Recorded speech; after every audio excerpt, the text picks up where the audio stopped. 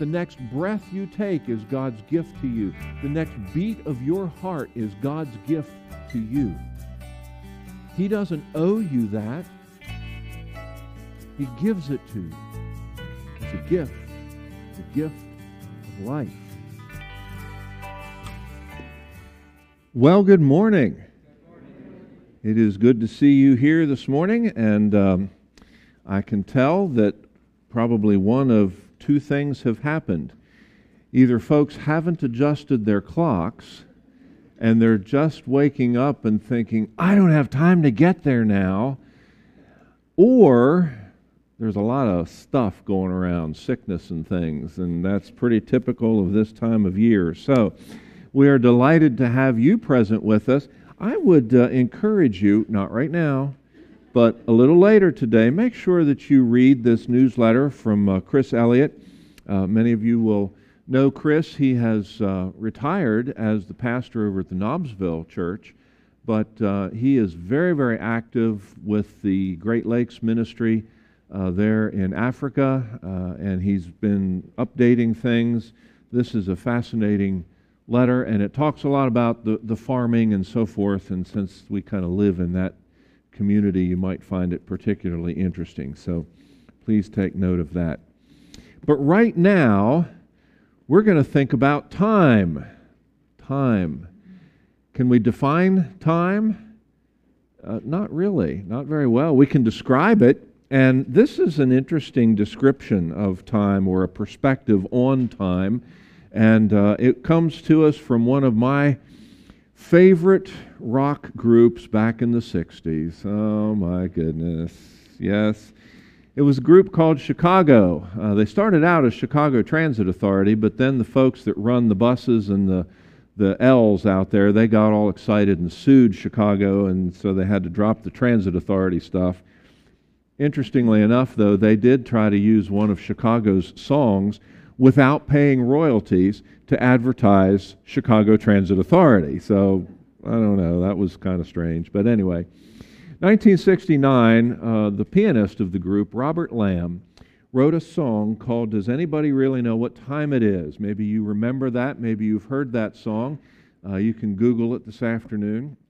It's a very insightful song. Now, none of those guys were believers. Whether they've become believers since those days or not, I have no idea. But even unbelievers can capture a truth or can capture an idea that should cause us to think about the realities of life. Listen to the words of this song. As I was walking down the street one day, a man came up to me and asked me what the time was that was on my watch. Yeah, well, we always have to have a yeah in there, don't we? Yeah. And I said, does anybody really know what time it is? Does anybody really care? If so, I can't imagine why. We've all got time enough to cry. Now we're ready for the second verse. And I was walking down the street one day. A pretty lady looked at me and said her diamond watch had stopped cold dead. And I said, chorus, does anybody really know what time it is? Does anybody really care? If so, I can't imagine why. We've all got time enough to cry. Verse 3. I was walking down the street one day being pushed and shoved by people trying to beat the clock. Oh no, I just don't know. I don't know. I don't know. Oh, you always have those lines in there. You know, it's called Phil. I can't think of anything else. And I said, yes, I said. And then the chorus is done again. But underneath the chorus, if you listen very carefully, you hear this sub-chorus being said. People running everywhere. Don't know where to go. Don't know where I am. Can't see past the next step. Don't have time to think past the last one. Have no time to look around. Just run around and think why. And all that, while that's kind of a little undercurrent there, the group is singing, does anybody really know what time it is? Does anybody really care? If so, I can't imagine why. And now listen to the last line carefully. We've all got time enough to die. Pretty insightful song, isn't it? It captures the frustration of time. It captures the uncertainty of time. It helps us to see that life is not always a good time. Life is filled with crying, and life is filled with death. And it comes to us. We don't have to go looking for it. There's plenty of time for tragedy. There's plenty of time for heartache and sorrow and death. It's part of life, isn't it? Did you notice, though, that there weren't any answers in that song? A good statement of the problem, a good statement of the circumstances, but no help, no hope, no future.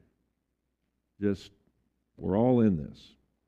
We have some funny phrases about time, don't we? Do you ever think about how you use time in a sentence? We've got all the time in the world. Or, oh, I've got some time to spare. Really? Do we mean what we say? How about this? Oh, he's just wasting time. Or here's another one. Yeah, I'm just killing time. Why? Why do we waste it? Why do we want to kill time? How about this one?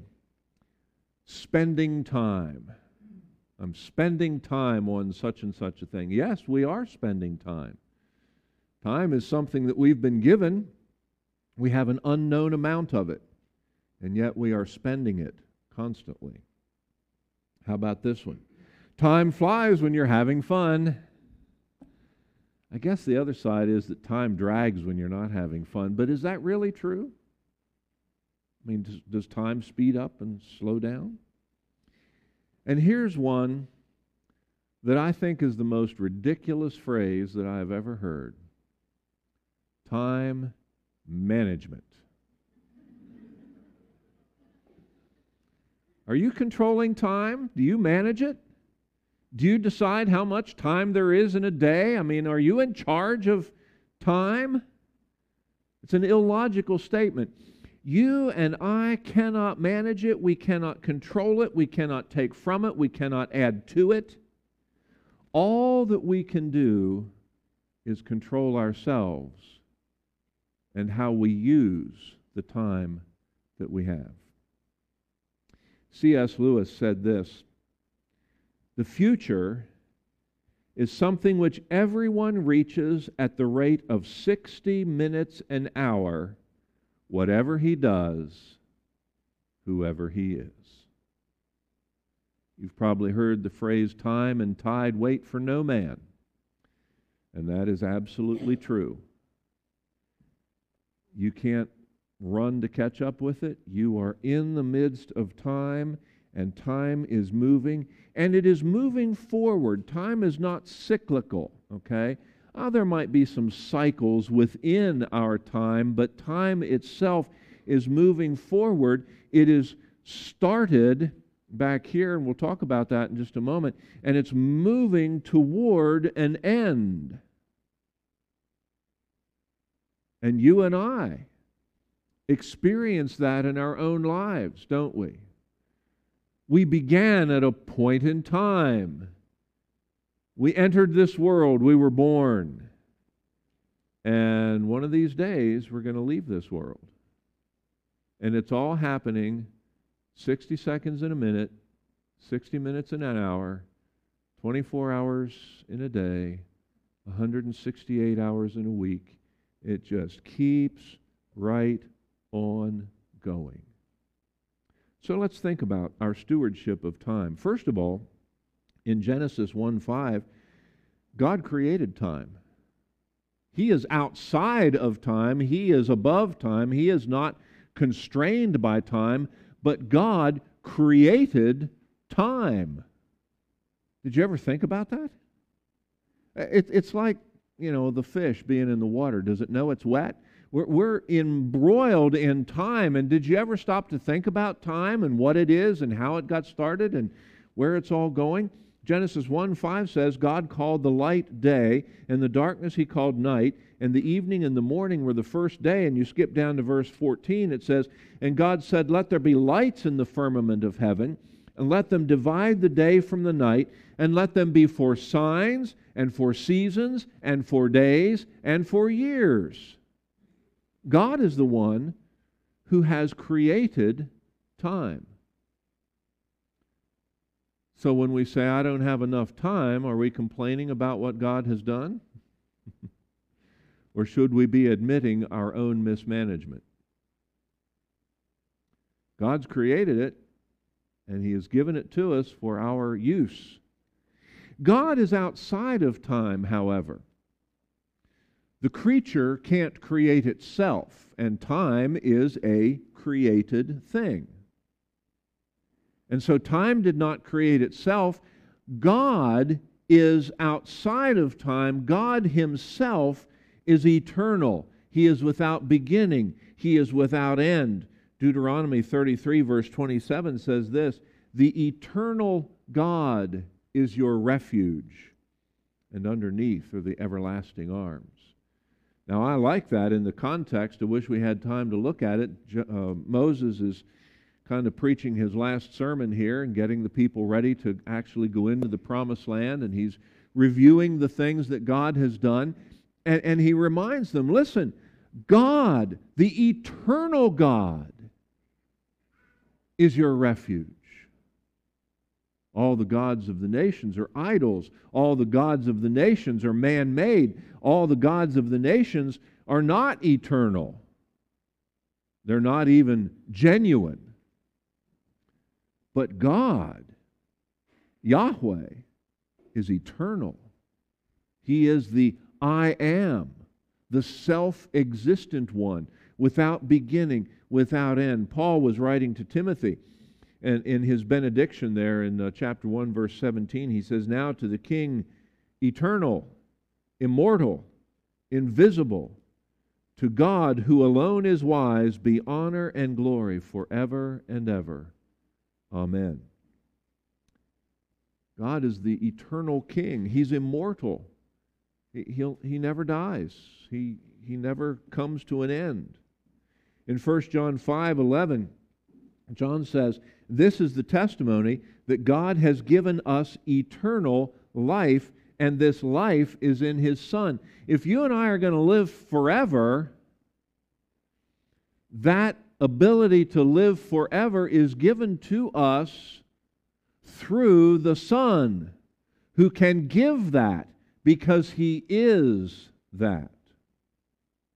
Jesus Christ, the very Son of God, is eternal, without beginning, without end. Time is God's servant. Time does God's bidding. You know, I think it's amazing. Some of you know my favorite constellation is Orion, and he's beginning to fade off here into the west. You know, it was up in the east in the early part of the fall and so forth, and has already, at least when I get out there with the dog, you know, it's already past the central point, and he's kind of fading over to the west. And before too long, we won't be able to see Orion anymore. There'll be other constellations that are in the sky that go around. Well, we go around. They move too. Did you realize that you and I are inside a gigantic celestial clock? We are. Those constellations come around and become visible to us in the night sky on a regular basis, so much so that we can calculate their appearing, and we can get it nailed down to within even seconds, because we're inside of that gigantic celestial clock that God made. Now, you might be a skeptic and say, "Well, Roger, that's just because we happen to stand right here on the earth, but if we stood on Saturn, the sky would look very different, and if we were in a completely different solar system, the sky would look very different, and the constellations would..." You're right. They would. And that's the way God designed it. He designed it so that this earth would be central to all the things around it. While the universe is vast and incredibly huge, and we can't even begin to comprehend it, God, who created this world and created the universe to support this world and to put man on here as his pinnacle of creation, designed the whole thing so that from this perspective it would be exactly as it is. And that way we can see, and there's constellations mentioned in the Scripture. I guess you knew that. Pleiades, the seven sisters, is mentioned. Orion is mentioned. The Big Dipper, the Great Bear, is mentioned. It's not that the Bible is a book of science, but when it talks about stuff, it's scientifically accurate. It's correct. We're inside of this clock, and time is God's servant. In Genesis chapter 15, God says to Abraham, "Know certainly that your descendants will be strangers in a land that's not theirs, and will serve them, and they will afflict them," here's a reference to time, 400 years. "And also the nation whom they serve I will judge. Afterward they will come out with great possessions." The fulfillment of that is in Exodus chapter 41. Abram's long dead now. But it says it came to pass at the end of the 430 years. And you say, no, wait a minute, 430 years. How come Genesis says 400 years? Well, the Genesis account is talking about the affliction. You remember they went down into Egypt under Joseph's administration, and they lived there, and they weren't afflicted. They weren't enslaved. They enjoyed some good times under Joseph. God was focusing on the years of affliction, of slavery, of oppression. And then it goes on to say, on that very same day, it came to pass that all the armies of the Lord went out from the land of Egypt. God was right on time to the very day. He fulfilled His promise to Abraham because time is God's servant. When God says something's going to happen at such and such a time, guess what? It happens at such and such a time. Time is not bigger than God. It may be bigger than you and me, but certainly not bigger than God. In fact, Jeremiah prophesied, God gave him this wisdom, that the nation of Israel would be in captivity for 70 years. And sure enough, Daniel, there in captivity, one day, although he was very much elevated in the Babylonian kingdom, he was reading in the book of Jeremiah, and he discovered, hey, 70 years. Looked at his watch, time's almost up. And he started praying. Because he was wondering, okay, God, you said 70 years, what's next? What's next on your time schedule? What's the next event in time that we should be looking for? And God gave Daniel some amazing revelation in reference to his prayer. We'll look at that another time. Another time. Time is, I'm glad you got that. You're paying attention. Time is God's gift to us. Look at Psalm 139, verse 16. It says, "You saw my substance, my unformed substance. In your book were written, every one of them, the days that were ordained for me, when as yet there was not one of them." God knows how much time you have. You don't. Neither do I. I mean, maybe if I am like some of my other Myers relatives, I will last and go strong into my 90s. But I could drop dead today because genetics is no guarantee. How much time do you have? We're just young. We're 8, 9, 10 years old. Life is ahead of them, right? Really? You got the guarantee? God knows how many days we have. God knows our time. We don't. We can anticipate. We should prepare for lots of time. But we should not do it in a way that presumes God owes it to us, or that we can be assured of having that many number of years that we think we are due. Scripture tells us that the age of our years is 70, that's 70 years, or maybe if by strength 80 years, Psalm 90, yet their labor is just sorrow and soon flies away. And that's the average. In order to get an average, you need some that are above it and some that are below it. Who knows how much time we have? God does, and it is His gift to us. In Genesis 25, verse 7, we were just looking at this in Sunday school. Probably the English Standard Version has one of the best translations of this. It's talking about the length of Abraham's life. And it talks about the fact that God was there. These are the days, he says, all the days of all the years of Abraham's life. The emphasis is on each day. Now, he lived for 175 years. That's a lot of days. And God was there with Abraham. That was His gift to Abraham. And He was with Abraham in the midst of all of those days. And Abraham used those days, hopefully, to honor God. Some of those days, as you read Abraham's life, he got it right. And we rejoice. And he was on the mountaintop. And some of those days he got it wrong. And he was down in the valley. And we learn a lesson from him. Don't do this. Don't be like Abraham here.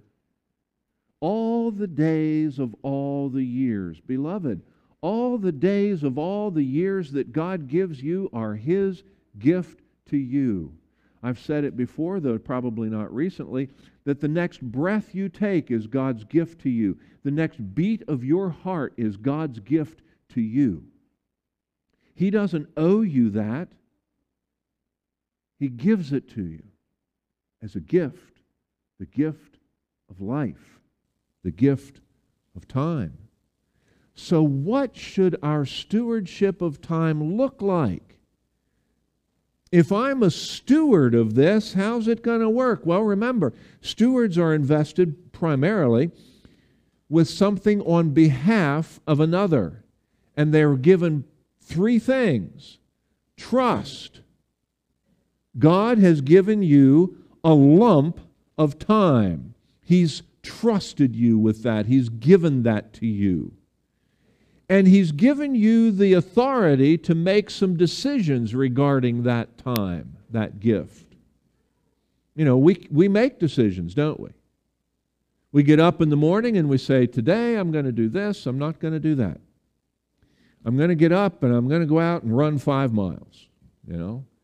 And then the rest of us just pull the covers over our heads.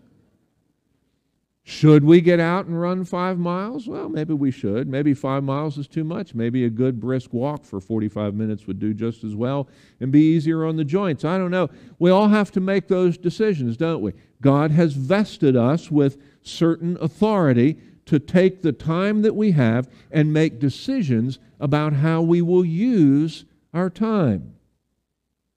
The third thing is that He's given us responsibility. In other words, we're going to give an account to Him of all the days, of all the years that God's given us. How did we use them? Did we use them for God's glory? Did we use them for the good of others? Did we use them just for our own selfish interests? Did we waste time? Did we kill time? Did we abuse time?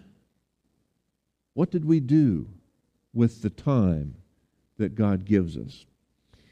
Look with me in Ecclesiastes chapter 7 here for just a minute. I'm sure you had your devotions in Ecclesiastes. It's one of the most popular books of the Bible. That's a joke. You can laugh at that. Ecclesiastes is probably one of the more neglected books, okay? Because it starts out, vanity of vanities, all is vanity. In other words, you know, everything is a waste. It's a disaster. The key to understanding the book is the little phrase, under the sun, because yes, apart from God, just living life as though God didn't exist, right here under the sun, life is kind of meaningless. It's kind of purposeless. It's a disaster. And everybody just goes through experiences and then they drop into a hole in the ground at the end, and that's the story. But when you look at it from God's perspective, life takes on a whole new meaning. And so, who wrote it? Solomon wrote Ecclesiastes. Look what he says in chapter 7. He's thinking about this. A good name is better than precious ointment. Your reputation is more important than the stuff you have. And the day of death, and you can substitute the word better or add the word better in there because that's the parallel thought. A good name is better than precious ointment. The day of death is better than the day of one's birth. Why in the world is that true? Why would that be the case? Well, we'll talk about that. It says, better to go to the house of mourning than to go to the house of feasting. For that, the house of mourning, is the end of all men, and the living will take it to heart. Here's why the day of one's death is better, or can be better, than the day of birth, because if you take all those days of all those years in between birth and death, and you use them wisely, you use them well, you use them for the glory of God, guess what? When you die, and everybody will, you will hear God say, well done, good and faithful servant. And it's an entrance into eternal life. But if you have wasted all of that time, if you have neglected God, if you have spurned God, if you have satisfied only yourself, if you have spent all of your time in frivolity, guess what? The day of your death is not better than the day of your birth, because then you stand before Almighty God, and He is your judge and consigns you to the lake of fire forever. If we live wisely, if we live well, if we live according to the Word of God, then when our time on this earth is finished, and we are then ready to leave this earth, we call that death, don't we? We're ready to leave this earth and enter into God's presence. It's not something to be feared, because we've lived with wisdom, we've lived with faith, we've lived according to God's Word. That's why we need to have the proper perspective on time. Psalm 139, verse 16 says this, your eyes saw my substance being yet unformed, and they were written in your book, all the days that were fashioned for me, when as yet there was none of them. God gives us our number of days for a good purpose. Whether that number is many or few, God wants us to live in light of His Word. God wants us to live in a right relationship with Him, so that when we get to the end of those days, we can come into His presence and be received by Him, and be welcomed by Him, and be rewarded by Him for our good stewardship. Psalm 90 encourages us to live our lives in wisdom. Verse 10 says this, the days of our lives are 70 years. And if by reason of strength they're 80 years, yet their boast is labor and sorrow. For it is soon cut off, and we fly away. Who knows the power of your anger? For as the fear of you, so is your wrath. So teach us to number our days, that we may gain a heart of wisdom. Here's a prayer that each one of us can pray as soon as our eyes pop open in the morning. And it's this, God, show me how to use this day well. Show me how to use this day to bring glory to you. Show me how to use this day to live a life of obedience to you. God will answer that prayer. God will give us that wisdom. James says, if any of you lacks wisdom, let him ask of God, who gives to all men liberally and doesn't withhold. I like the King James Version. Upbraideth not. I like doesn't withhold. Makes a little more sense. God gives us wisdom to live each and every day. But you know what most of us do in the morning when we pop awake? We get up and we're thinking about the job. We're thinking about the coffee. Maybe in the reverse order. We're thinking about all the stuff that's before us that we've got to do. And we don't think about God. We don't wake up and say, God, thank you for the night's rest and a new day of life. We just forget. We get so accustomed to the constant movement of time that we don't even realize that it's getting away from us, and we have less of it now than we did when we sat down here in this room 50 minutes ago. Time is going and going and going and going. Many of you know that there's a grandfather clock in the parlor, which is right next to my office, and when I think to wind it up, I get to hear the chimes every quarter hour. But sometimes you get to concentrating and I don't even hear the chimes. They sound, they go, do their little ding, ding, ding, ding, they do their little thing, but I don't even hear them. Why? Because I'm so busy. I'm concentrating on other things. And that, beloved, is our problem. You and I are so busy concentrating on all the other stuff of life, which is important, but we are neglecting to hear the march of time and the passing of the days that God has marked out for us. We just don't hear it. And then one day it's our last day, and it comes to us as a shock because we haven't thought about it. That's why Solomon says it's better to go to the house of mourning than the house of feasting. Because guess what? Everybody's going to come to their end. You want to feast? Wait till we get to the marriage supper of the Lamb. That'll make any feast that we've had here pale in comparison. There'll be no comparison. Don't worry about the feasts. Worry about that last day and use each day wisely. In Romans chapter 13, Paul is admonishing the believers there. He says, "And do this, knowing the time, that it is now high time to wake out of sleep, for now our salvation is nearer than when we first believed. The night is far spent, the day is at hand. Therefore let us cast off the works of darkness, and let us put on the armor of light.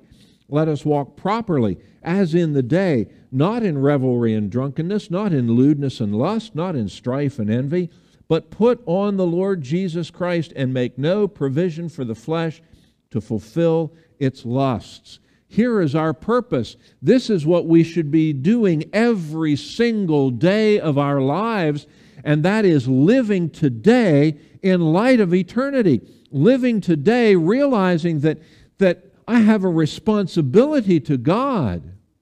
When I was unsaved in my ignorance and time was passing by and I was on that fast freight train to destruction, God intervened. And now, as a believer in Christ, I'm on my way to eternal glory. I need to live today and tomorrow and next week and next month and next year, if God gives it to me, for His glory, not for mine. Time is not about me, it's about God. It's about my stewardship of what God has entrusted to my care. Paul says to Titus in chapter 2, verse 11, that we're to deny ungodliness and worldly desires. And we're to live sensibly, righteously, godly, looking for the blessed hope. I think that's the rapture. And the appearing of the glory, I think that's the return of Christ with His church. Those should be the things that we're structuring our time about. Yes, we have to go to work. We got to pay all the bills and do all those things. And in our work, let it be done with such quality and such thoroughness that people see it and say, wow, you are an amazing worker. Everybody else is kind of sloughing off, but you're not doing that. You're giving it your very best. Why is that? Why don't you stand around at the water cooler and waste time like everybody else? How come you're...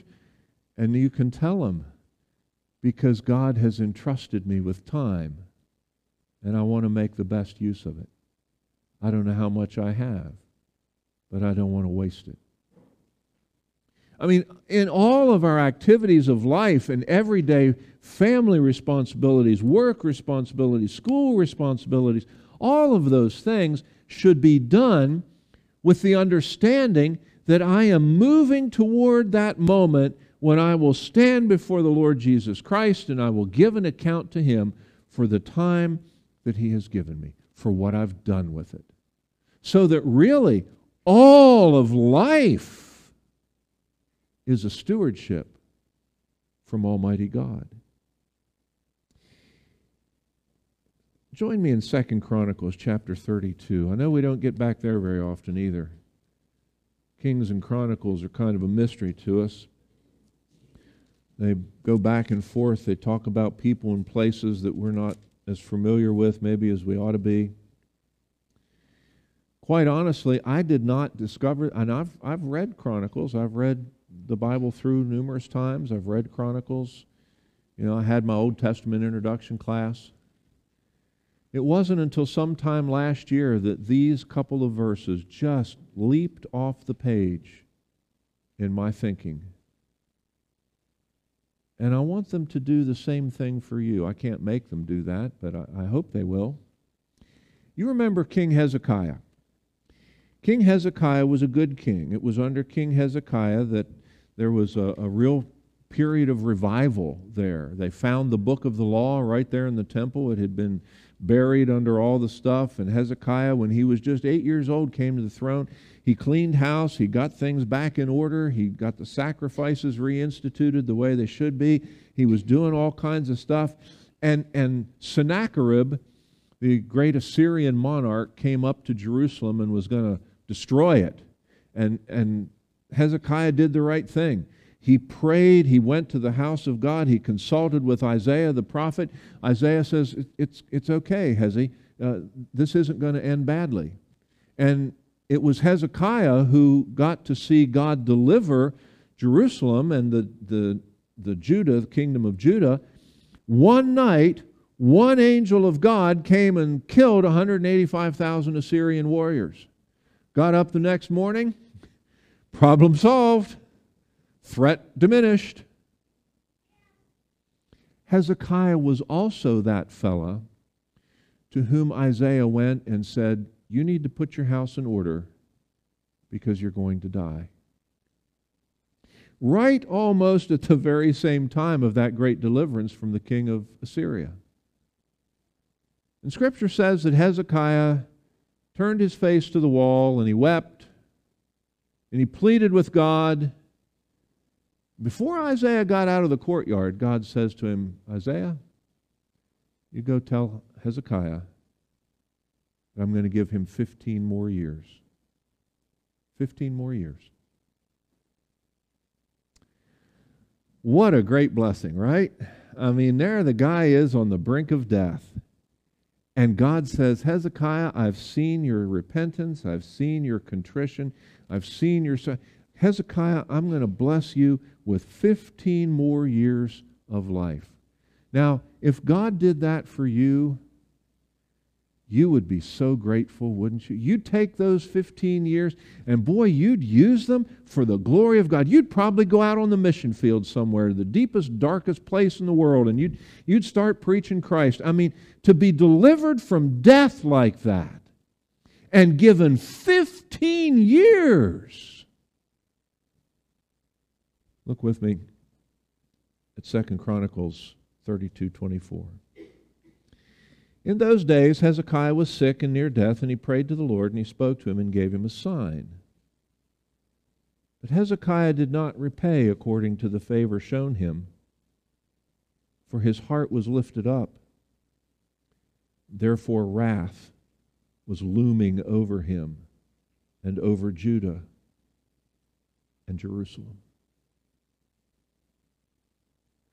God blessed him with more time.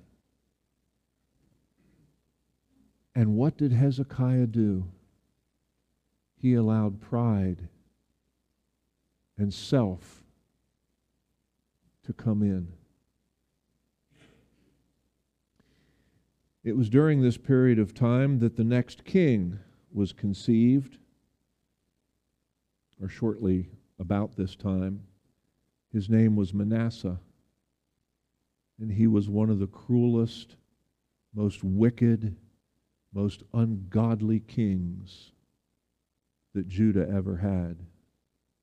Now it is true, and this is a picture of the mercy and grace of God, that ultimately Manasseh, this wicked, vile king, came to know the Lord. And that was wonderful. That was tremendous. But Manasseh was no godly king for the vast majority of his 52-year reign. I wonder, I'll never know until I get to heaven sometime, and maybe then I won't even be told, but I wonder how things might have been different if Hezekiah would have recognized and not forgotten that God blessed him with 15 years. If he would not have become prideful, if he would not have become self-centered. Later on, when emissaries from this little backwater town called Babylon came to rejoice with Hezekiah that his God had given him such favor, Hezekiah decided, hey guys, you want to see how great my kingdom is? Huh? You want to see? I'll show you the whole thing. Took him to the armory, took him to the treasury, took him to the temple, took him to the palace, took them everywhere, showed them everything. Isaiah comes up to him a little bit later and says, who were the guys that came? Oh, they were emissaries from Babylon. What all did they see while they were here? Oh, I showed them everything. I showed them the glory of my kingdom, the splendor of it all, the whole thing. And Isaiah says to Hezekiah, guess what, Hezekiah? They're going to come, and everything that they have seen is going to go off to Babylon. And they are going to conquer you and lead your people into captivity. But God didn't do it in the days of Hezekiah. He did it later for the sake of his servant David. But oh my, if Hezekiah would have not allowed pride to come in, what would he have done with that extra time? What would he have done with the blessing God gave him? Here's the thing, beloved. God has given us time. I don't know if He's given you any extra or not. I can think of a couple places in my life when I probably should have died, and God spared me. And that's why this verse haunts me. Because I don't want to fail. And so often I do, but I don't want to fail in giving God a good return for the favor that He has shown me. Beloved, if you and I can get that concept in our minds, our lives will be vastly different. We will start living for the glory of Jesus Christ. we will start living out of love for what God has done for us. And we will not get sidetracked and trapped in the stuff of this world, but we will realize that we are moving along this continuum of time which God has created and which He has given to us as His gift and of which we are stewards. And one of these days we are going to stand before Him when we get to the end of our time, and we will stand before Him and we will give an account. And beloved, I want to give an account where I don't have to be ashamed. And I suspect that's true for you. But if we don't get focused on this, it'll never happen. You know, it's like so many other things in life. If you don't give it attention, if you don't work at it, if you don't put time into it, it'll never change. So how are we doing with our stewardship of time? What could we accomplish if we had the mindset that we want to give God a good return for His gift of time to us? Let's pray. Heavenly Father, I stand before You this morning guilty because I have not always been a good steward of the time that You've given us. When Jesus walked this earth, He told us, He showed us that there was a balance of work, and there was a balance of time to come apart and to rest and be refreshed. And You've built that into even the work week. In 6 days we're to labor, and on the seventh we're to consider that as a day of rest to the Lord, to think about the great concepts of creation and redemption, and to worship You as Creator and Redeemer, to be refreshed in our souls. Lord, we are so bad. We are so bad at managing ourselves in relationship to time. We fill up the days with stuff that's important to us, but may not be important to You. So, Lord, bring conviction to our hearts. Strengthen us that we might be able to change. Help us to learn from that tremendously convicting verse about Hezekiah. Lord, we want to give You a good return for the trust, the stewardship that You've given to us. Help us, Lord. We pray in Jesus' precious name. Amen.